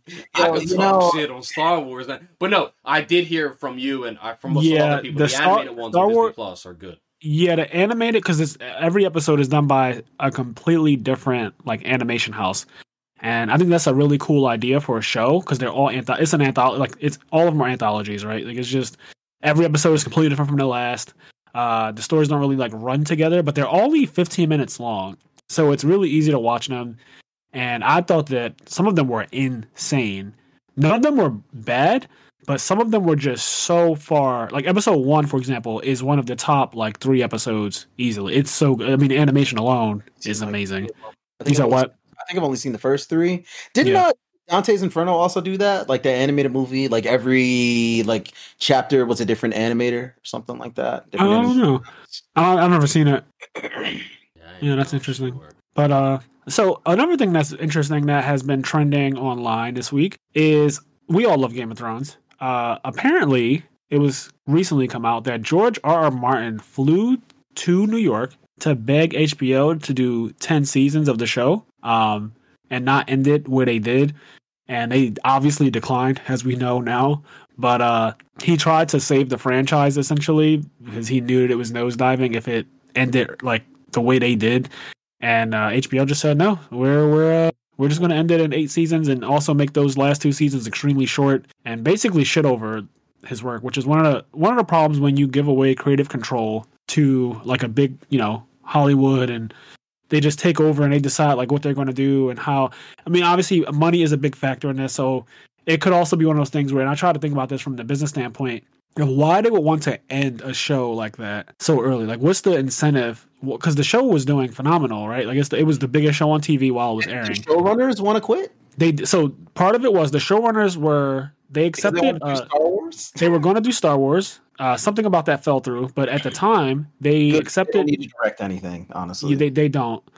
So at the time they were going to do Star Wars, and so for them that's a huge opportunity. I mean, imagine going from Game of Thrones to like the other biggest fucking fantasy franchise, So they get a Star Wars job, and they were like, oh, we're done with Game of Thrones, and that was part of the reason. I think the other reason that's probably not talked about as much is how much. So I know that it cost in those last couple seasons, it was $10 million an episode to just produce an episode of Game of Thrones. I think that the thing that starts to happen is renegotiations season to season get extremely difficult with the actors, because like you can never really change Daenerys, right? Like season 1, she probably was getting pennies. Like she probably didn't make a lot of money season 1.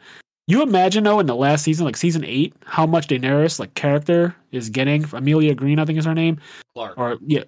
Amelia Clark. Can you imagine how much she was getting in season 8 of the show after like all the years and renegotiations on her contract? Same thing with like Tyrion and the character like Jon Snow, the big characters, Sansa, Arya, the ones who are in the show from literally episode 1, and they're all the way up to season 8, the last episode. Like they're in every single season. Their contracts probably got so outrageous over time, like millions of dollars. I know at one point Cersei, the actress for Cersei was getting paid. Was it $1 million every episode that she appeared in? It was something ridiculous. Her and Tyrion. Wine. Good for her, man. Yes. I want that to be my life. Pay me $1 million for, a day on set to drink wine. Oh, I'd love that. And talk shit. That's the last season, that's all she did. She's like, I blew some stuff up. I'm going to drink wine now. And talk shit. That is what she did. Yeah. There's also maybe a part of it that they wanted to do the Seinfeld. They wanted to go out on top. They were like, well, we're the biggest show, so before we decline, let's just end it. Well, that's now it is. It's actually insane that it went from the most talked about, most reviewed, most seen show, in recent television history, to everyone's forgotten about it. No one's talking about Game of Thrones. Actually, everyone kind of hates it now. Yeah, and that's because of the ending. I do. It's a shame because I don't know, man. Like it could have kept going. They could have kept making more money easily.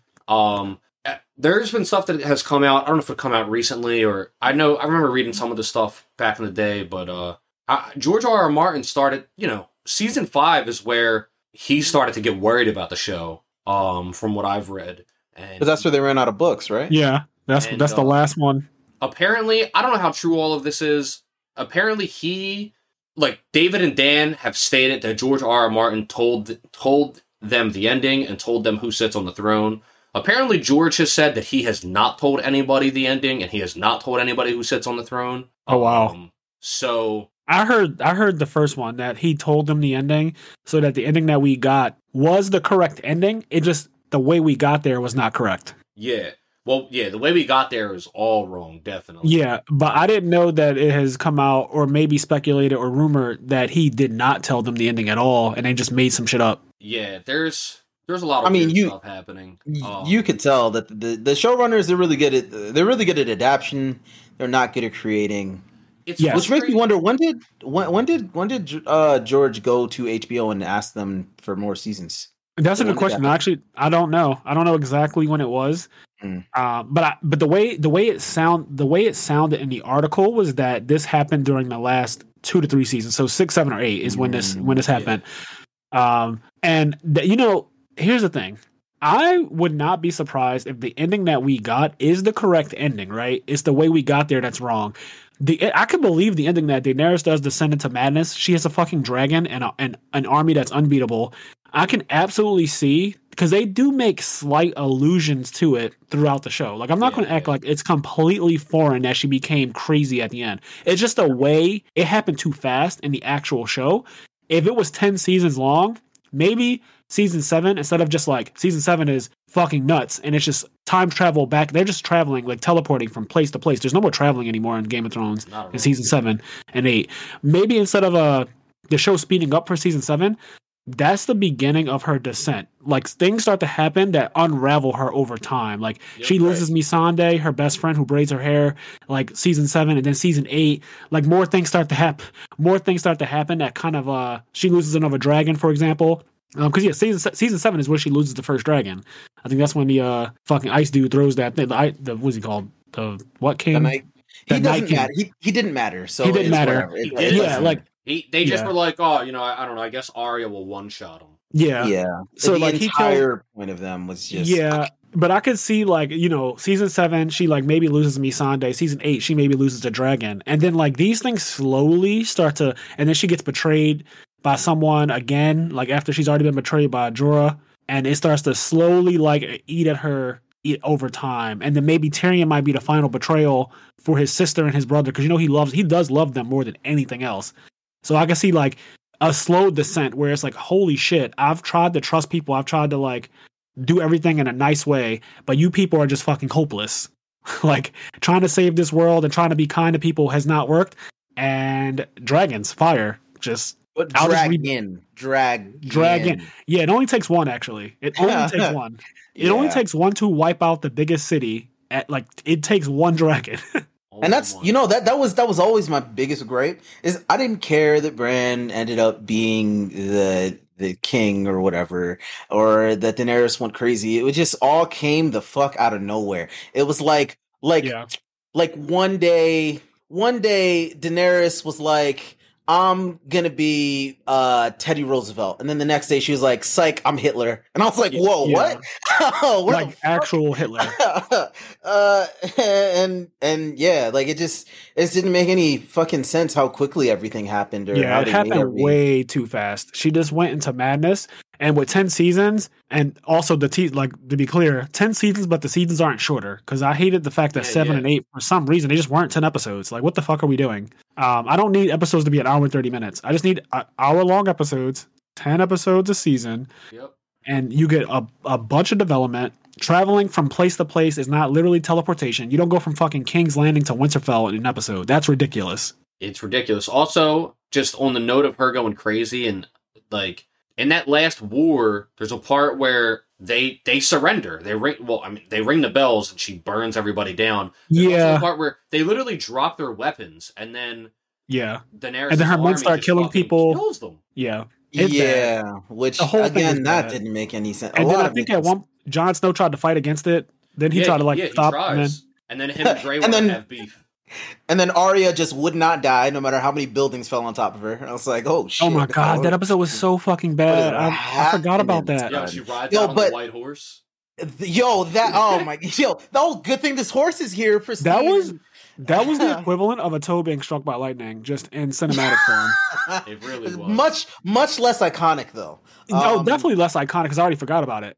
I forgot it happened until Kenny brought it up. Yeah. But honestly, the most egregious sin that show created was them trying to convince me that Daenerys went crazy by displaying it in the previously on Game of Thrones segment of the episode. Like, instead of them showing us Daenerys goes crazy, I don't know if anybody caught this, but the episode before the bells ring and she burns everyone down, they show all of the instances building up to her insanity throughout all of the seasons. I see what you're saying. On the previously on Game of Thrones. And I'm just like, this isn't where you develop character. You can't develop character here. Like, also, great way to shoehorn that shit into me and let me know that some shit's about to go down this episode too, right? Because that's also like kind of a spoiler what you just said. Like, showing me, because I know what scenes they show too. I know exactly what you're talking about. They showed the scene where she gets back from being captured and she walks in and her pyramid is under attack. And Tyrion is like, what are you going to do? And she's like, I'm going to go and burn all their ships, all their people, everything. And he's like, you can't do that. You'll be no different than your father. And that was like one of the scenes they show real quick as like, oh, look at her. She was crazy back then. She tried to go on Bird Box. Yeah. And with the slave, when she put up the slavers like on Slavers Bay. They tried to show those clips, but they showed them out of context, which I thought was so fucking annoying. And they said, I know in one of like the behind the scenes things after, they were like, well, she was always crazy. She was always crazy. No, she always but she wasn't fucking nuts though. Like, yeah, she never wanted to kill kids ever. There was no point where she wanted to kill her. There was no point. Wasn't there like the whole part when like her main dragon killed that shepherd's son, and she felt terrible about it, and she tried to like give them some kind of like some kind of restitution or something. Yeah, not long, but like a huge amount of money and all that stuff. Yeah, like you want to tell me that same person within like 2 summers was like, I'm gonna burn this entire city. She also took down every dead child for miles. Like there was a mile marker with a dead child. That's how you knew that you traveled a mile. She took down every single one and had them prepare a proper burial ground for every single one. And they said there was like over 150 or something before they got to Marine. So my whole thing is like, she has always been anti children abuse. Like there was never anything about her that wanted to kill kids, and then at the end it was like, well, kids gotta die too, and they didn't like, fuck them kids. They didn't give us any internal thoughts from her. They didn't give us like anything. She just kind of was like hearing the bells, and then she just was like, you know what, fuck it. And it was bad. We've talked about this before in our Game of Thrones episode, so check that out if you haven't heard it. But the ending of Game of Thrones was really, really awful, and the fact that George R. R. Martin like begged HBO to do 10 seasons really makes it hurt even more, because we now know that we got cheated. Like we already knew we got cheated, we just didn't know to what extent, and now we know to like the extent that we got cheated. Like Game of Thrones would theoretically be ending this year. Yeah, if it was still going. I mean, before the last season came out, you saw the interviews. Like I remember seeing an interview with George R. R. Martin, like on like the red carpet or whatever, and them asking him about it, and him basically saying like, I think they could have kept going, and all the actors being like, best season. It's the best season. I'll never forget. Jon Snow's actor was like, yeah, best season. And they were like having a hard time following those NDAs. And Peter Dinklage being like, Tyrion's apparently the smartest person in the 7 realms, and he puts everyone in the crypt when the necromancer king comes. I guess he's not that smart. And he got outsmarted by Cersei, which made no fucking sense whatsoever. Like I remember the one season 7, they go to attack the home of the Lannisters. I forget what Casterly Rock. Lannis or Casterly. Yeah, they go to. My man they go to say fucking Lannisland. No, there's just say Lannisport, but so Lannisport is a place too. He was going to say Lannisterland. Yeah, Lannister. Yeah, Lannisport is an area though. But they went to attack like Casterly Rock, and Cersei had apparently withdrew her whole army basically and left a couple there, and so they would be stranded because they destroyed their ships from behind. So he got outsmarted there, and I'm like, okay, Cersei has never been shown to be a tactician or battle genius. Like that's just never been a thing. In season 2, when Tyrion was go ahead. Yeah, in season 2, when Tyrion is handed a king, Tyrion wins them the Battle of Blackwater Bay, or at least he stalls long enough for their dad to arrive and save them from fucking Stannis. It's always been Tyrion as the battle tactician, as the guy that like wins, with the sneaky methods. For his sister to out of nowhere like outsmart him in a war is wild. Like that is wild. And she has no real war experience. Yeah, it's her and Jaime, and even still though, Jaime again, he's not that smart either. He got captured. He's a soldier. He's not a tactician. No, he's not. He's not the dad. He's not Tywin. He got captured. Like Jaime got fucking captured, which basically, honestly, the Starks had the war won. Like the way the war was going, if Catelyn Stark didn't, release Jaime with the hope that he would return their daughters, the whole show would have gone differently. But that's one of the great things about Game of Thrones is it has all of those scenes where you're like, damn, if this did not happen, everything would be different. Like if Catelyn Stark never released Jaime as a prisoner, or if Robb Stark didn't marry some random foreign girl, and then go against his own vow that he made to Walder Frey, like everything would be different. There's so many instances where like if this character did this one thing differently, the entire show changes. But then Cersei gathered all of her enemies in one church and blew them all up. Which honestly, it's a very emotional thing to do, to gather all the people you hate and blow them up. But luckily for her, it was the smartest thing to do. I thought it was. It's like, honestly, it's a moment of juxtaposition in that show for me, because it's probably my favorite scene in all of television, but I hate it. I hate it to pieces. I hate that she did that and that there was literally no repercussion. No one was like, who blew up everyone in the Sept? I don't know. Well, I guess we'll move on. An act of terrorism, like actual terrorism.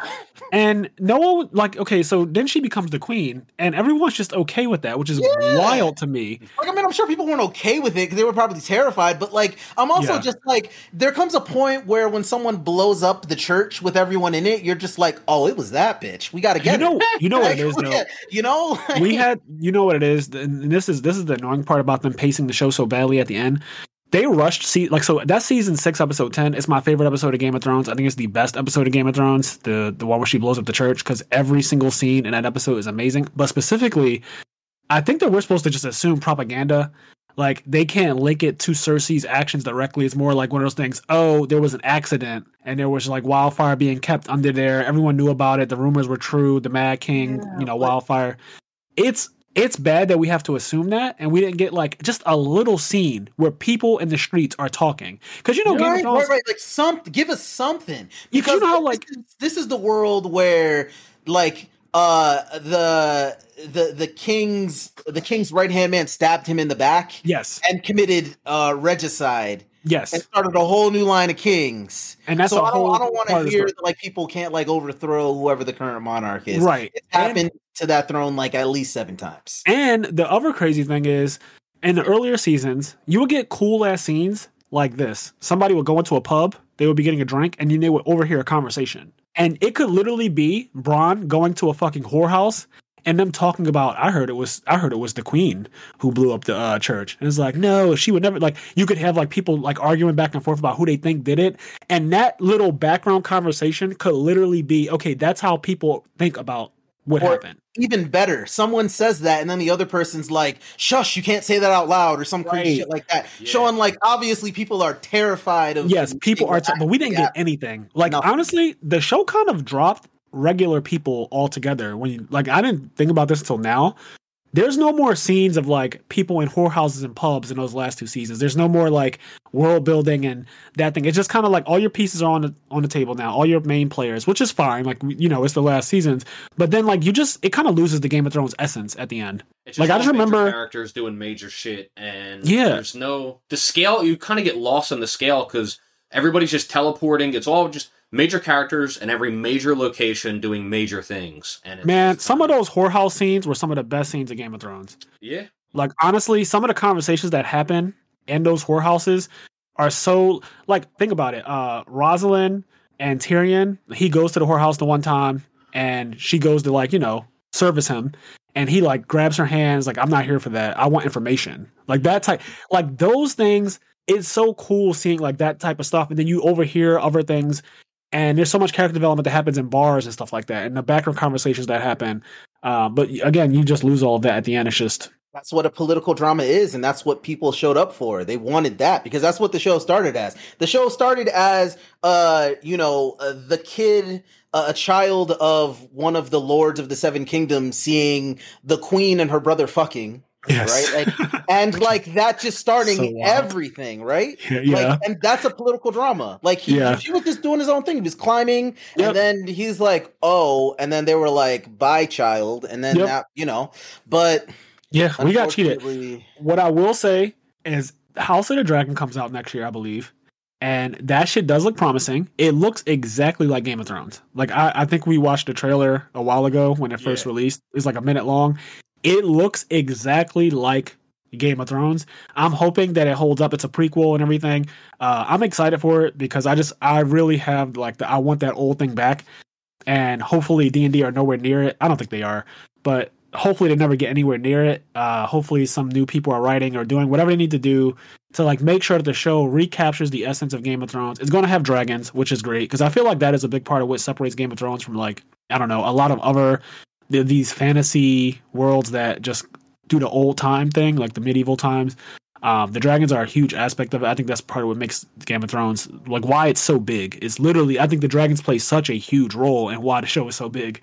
But yeah, I'm excited for House of Dragon. I mean, it's literally called House of Dragon, so they know too. Like HBO is very aware of what made Game of Thrones, like outside of the amazing writing that George R. R. Martin did, the dragon aspect of it, seeing them on screen, the CG on some of those dragon scenes, like, is so impressive and just so insane and epic that when you're watching, it's like, holy shit. It's almost like the better that the show's production got, the worse that the writing for the actual show got. Yes, exactly. That really is a shame because, like, I always, like, especially at like the beginning of Game of Thrones, I was like, man, Game of Thrones could be the next Lord of the Rings. Instead, it just became Lord of the Rings. Yeah. And like, that's a shame because now it's not really its own thing. I mean, I guess it's its own thing and that everyone hates it. Yeah. So, like everyone who's ever seen is like the ending is god awful. Yeah. But it could have been like the next big thing with its own identity. Yep. You know, and that like the next big thing because of that identity. But then it did really end up trying to become Lord of the Rings, and like in that it just became this really bad like betrayal to the audience. I will say this, and Kenny and I think we both agree on this, right? As bad as it ended, Game of Thrones is still 100% worth watching, and I agree. It's even worth rewatching. Like I've rewatched it since it's ended, despite knowing how bad the ending is. Especially like Gary had never seen it, and I called him at like the end of season 1, I think, when I realized that he was watching it. I was like, holy shit, I want to watch it with you. And then we literally watched it every day from season 1 to all the way to season 8, and it was like up until season 8, literally, I was like, holy shit, man, this show is so fucking good. Like it just made me realize like, those first 5-6 seasons are so amazing that it's interesting. It's like the opposite of what we always say about Infinity War and Endgame. So a lot of the MCU movies before Infinity War and Endgame are garbage. Like a lot of those older movies, the Hulk, the Thor, Dark World, and all that, those movies are god awful. They're fucking terrible. But Infinity War and Endgame are so good that it's worth watching because of that. Whereas Game of Thrones, like, despite the ending being awful, the Infinity War Endgame of Game of Thrones, it's terrible, right? But those first 5 seasons, those first 6 seasons are so good that like the excitement and the joy that you'll get from watching, especially if you've never seen it, and I envy people who've never seen it, it's so insane that just going through it for the first time and seeing it. It's just gonna... the first 3 seasons are like double S tier, and then seasons 4 and 5 are still like really good. And then 6, I think, is still good, but I like it less than 4 and 5. And then 7 and 8, I just think, are such a huge nosedive. Yeah, so 7 and 8 undeniably nosedive. Yeah, and maybe like I said, one day I do want to do, like, we can do maybe a season, an episode of the podcast. Like, we'll do season 1, then we'll do season 2. Yeah, we'll do one whole episode on one season. Yeah. Yeah, because that could be really fun. I mean, that's not only 8 episodes of the podcast, but it's also just like, I really love Game of Thrones a lot. Like, despite everything, I love the show so much. It's in my top 5 shows of all time, even still, like with the ending and everything, because I think that the writing with the actual material, like the base material that's coming directly from the books, is so well adapted that despite everything, I just think it's still that good. It's still one of the best shows of all time, regardless of how it ended. Like, regardless of how Attack on Titan's going to end, new season starts. Same. I know where you're going. It starts in January. Regardless of how this season ends, I don't think it's going to end bad. But if it does end bad, every season before this was fucking amazing. Exactly. Like, no matter what, it's still worth watching. Like, if people say, like, oh, is it worth watching? Like, yes, even though it ends bad, it is, like, Lost is still considered one of the best shows of all time. But I heard Lost's ending is terrible. Well, Lost after, like, season 2 is kind of terrible. Okay. Yeah, I got lost, and I like convoluted. I like Kingdom Hearts, and I got lost. You know? Yeah. Yeah, people love Lost. It's one of those highly revered and praised shows. I've only seen season 1, and I kind of never went back to it. It just kind of lost me a little bit. No pun intended, but yeah, I don't know. Lost is one of those shows that's really, really big, and apparently ended not the best. And same thing with like Sopranos, a show that's literally, when you look up best shows of all time, Sopranos is usually in line for like top 3. Like, it's always top 3. It's like that, Seinfeld, Breaking Bad, The Wire. Like, those shows are like, they usually move around, but Sopranos is that high up, and the ending apparently is also not belong. Oh shit. He's Well, talking about Breaking Bad. I mean, you know me, I don't like Breaking Bad either. I'm not a fan. I just don't. I don't see it for that show. I tried like 3 times now, and it's just such a slow burn. And I'm not a person that even needs a lot of action or anything. But like, I don't know, man. Get to the fucking point. Like, what? Like, it's a dark comedy. I don't think I like dark comedies. I think that's what it really is. I don't like dark comedies. I don't like. What's that show? Orange is the New Black. I was able to watch that for like the first 2 seasons. And then it's just bad to me. Like I can't. They kept going and going and going. Dark comedies just don't do it for me. Yeah, Orange is the New Black is okay. I watched like the first season. I was like, it's pretty entertaining. Yes. Season 2, and then like I don't know how many seasons are on. I don't remember how many seasons I saw, but it did feel like with each season it got worse, and it didn't start really good. Like first season was cool, Right. and Right. each season just got worse, and I was like, I don't know what's happening. Yeah. So I'm kind of there. You know what is good though? You know what show is good? Though I'm not really sure how many of you can watch this. The Foundation. Or sorry, it's just called Foundation. Not The Foundation, just Foundation. Oh, that's the Apple TV show, right? Yeah, it's on Apple TV Plus. So it has to be relatively new. We watched it after watching Dune. I liked it a lot more than Dune. That is not to say that I don't think that Dune was bad. I just think that it should have been a show. But that's maybe. Oh, Dune would have been amazing. So I really enjoyed Dune. I liked it a lot, but I agree with you the second you said that, and I never thought about it being a show. Pacing is so weird that it just should have been a show. But Dune is fucking amazing. If you like Dune, you will like Foundation. Okay. Watch Foundation. Damn, I just realized. Everyone listening, go watch Foundation. It is another like sci-fi semi-political drama like Dune. It's just more it's more fantastical than Dune is though. Yeah. Dune's a lot more gritty. Kenny, we got to do a Dune episode. I'm down. I just gotta see it. Oh, it's on HBO, right? I gotta get, obviously, I have an HBO account, wink, wink, that. Yeah. And I was about to say, there's other ways for you to see it.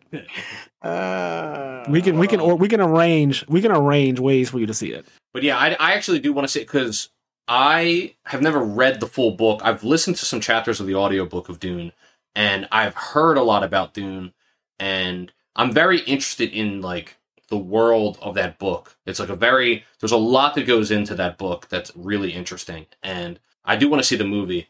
Based on what I know about the book, I do also wish it was just an HBO show, but Yes, because like Anthony is correct. It would have been better as an HBO show, 100%. Like the second you said that, my mind immediately thought like, holy hell, that would have been really good.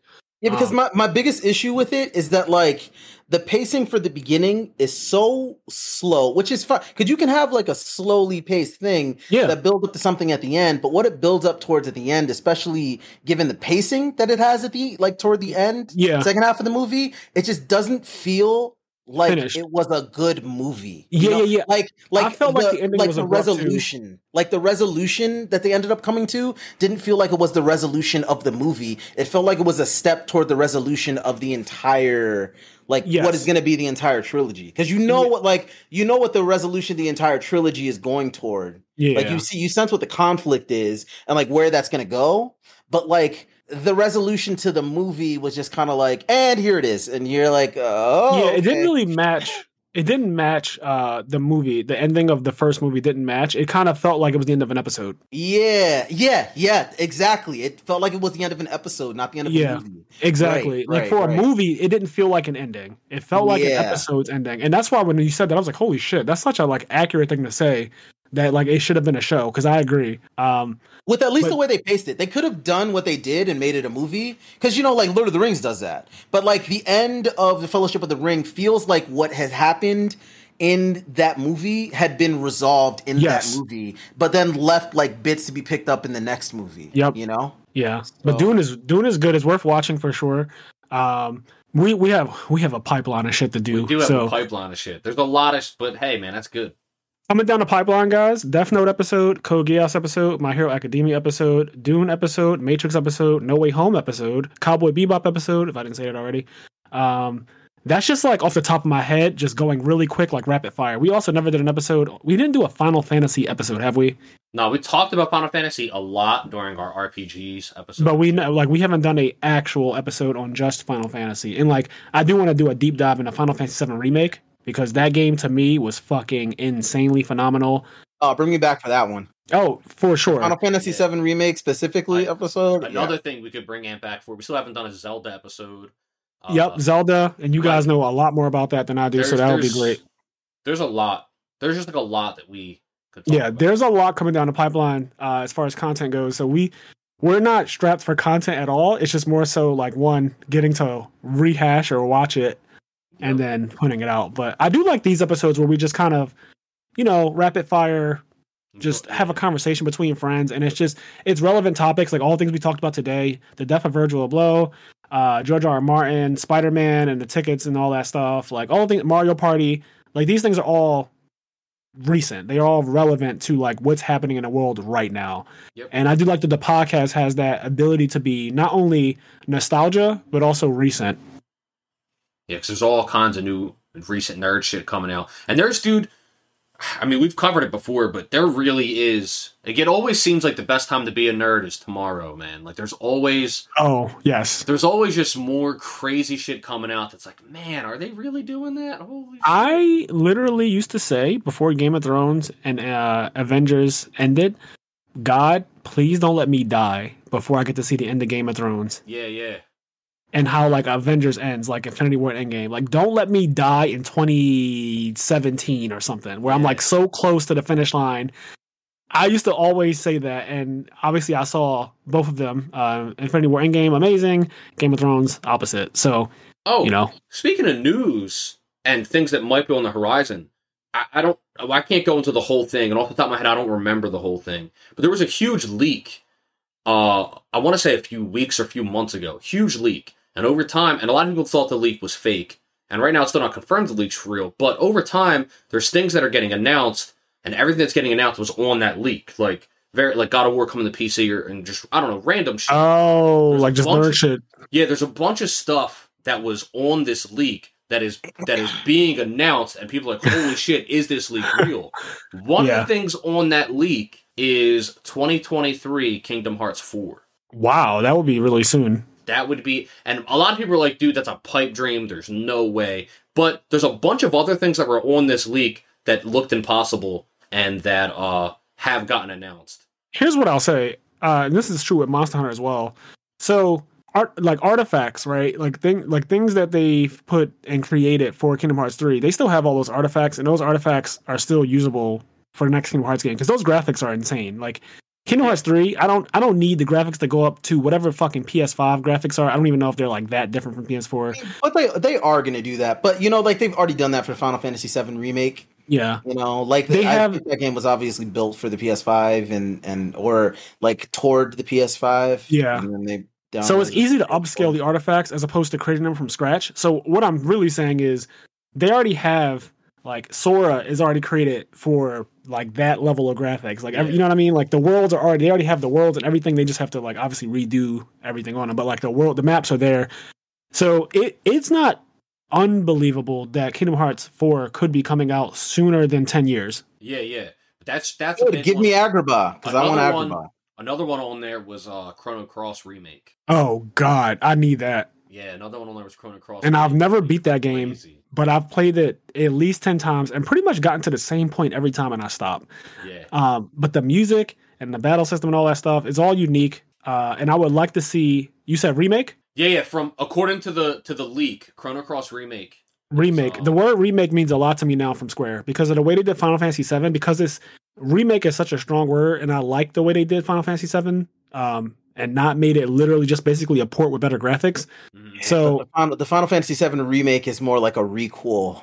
Especially by the time you get to the end of it, you're like, "Oh, this ain't the same game. This is not the same game." But this ain't the same game. But I love that for it. Like, I genuinely love that about it. And yeah, you got me excited for the Final Fantasy VII Remake episode. Yeah, the whole part where like Sephiroth comes and Aerith tells him you're wrong. I was like, oh my God. It's like, wait, what the fuck? You two time travelers? What the hell do y'all know? She was like, you're just, everything about you is wrong. I was like, maybe she won't die this time. The drama is like so 7 seconds before the end. I don't know if you guys realize, but 7 seconds is the time Sephiroth descends from the ceiling to stabbing Aerith.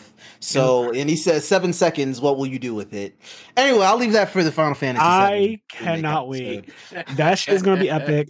I have so many theories on how I think they're gonna do it. I don't even want to. I don't even talk about it right now. Yeah. But yeah, I'm obviously super fucking excited. But we can wrap this episode up here. So this is, I think this is episode like 35 of the I'm There podcast. Guys, if you have anything that you want us to read aloud on the show, write into imtherepodcast@gmail.com, and Kenny and I will read it aloud on one of our episodes that does not have a guest. And yeah, also, as I always say, do the things that make you happy. Now. Do them now. Oh, I was going to say bye, but... Bye works just as good. Bye. Bye. All right.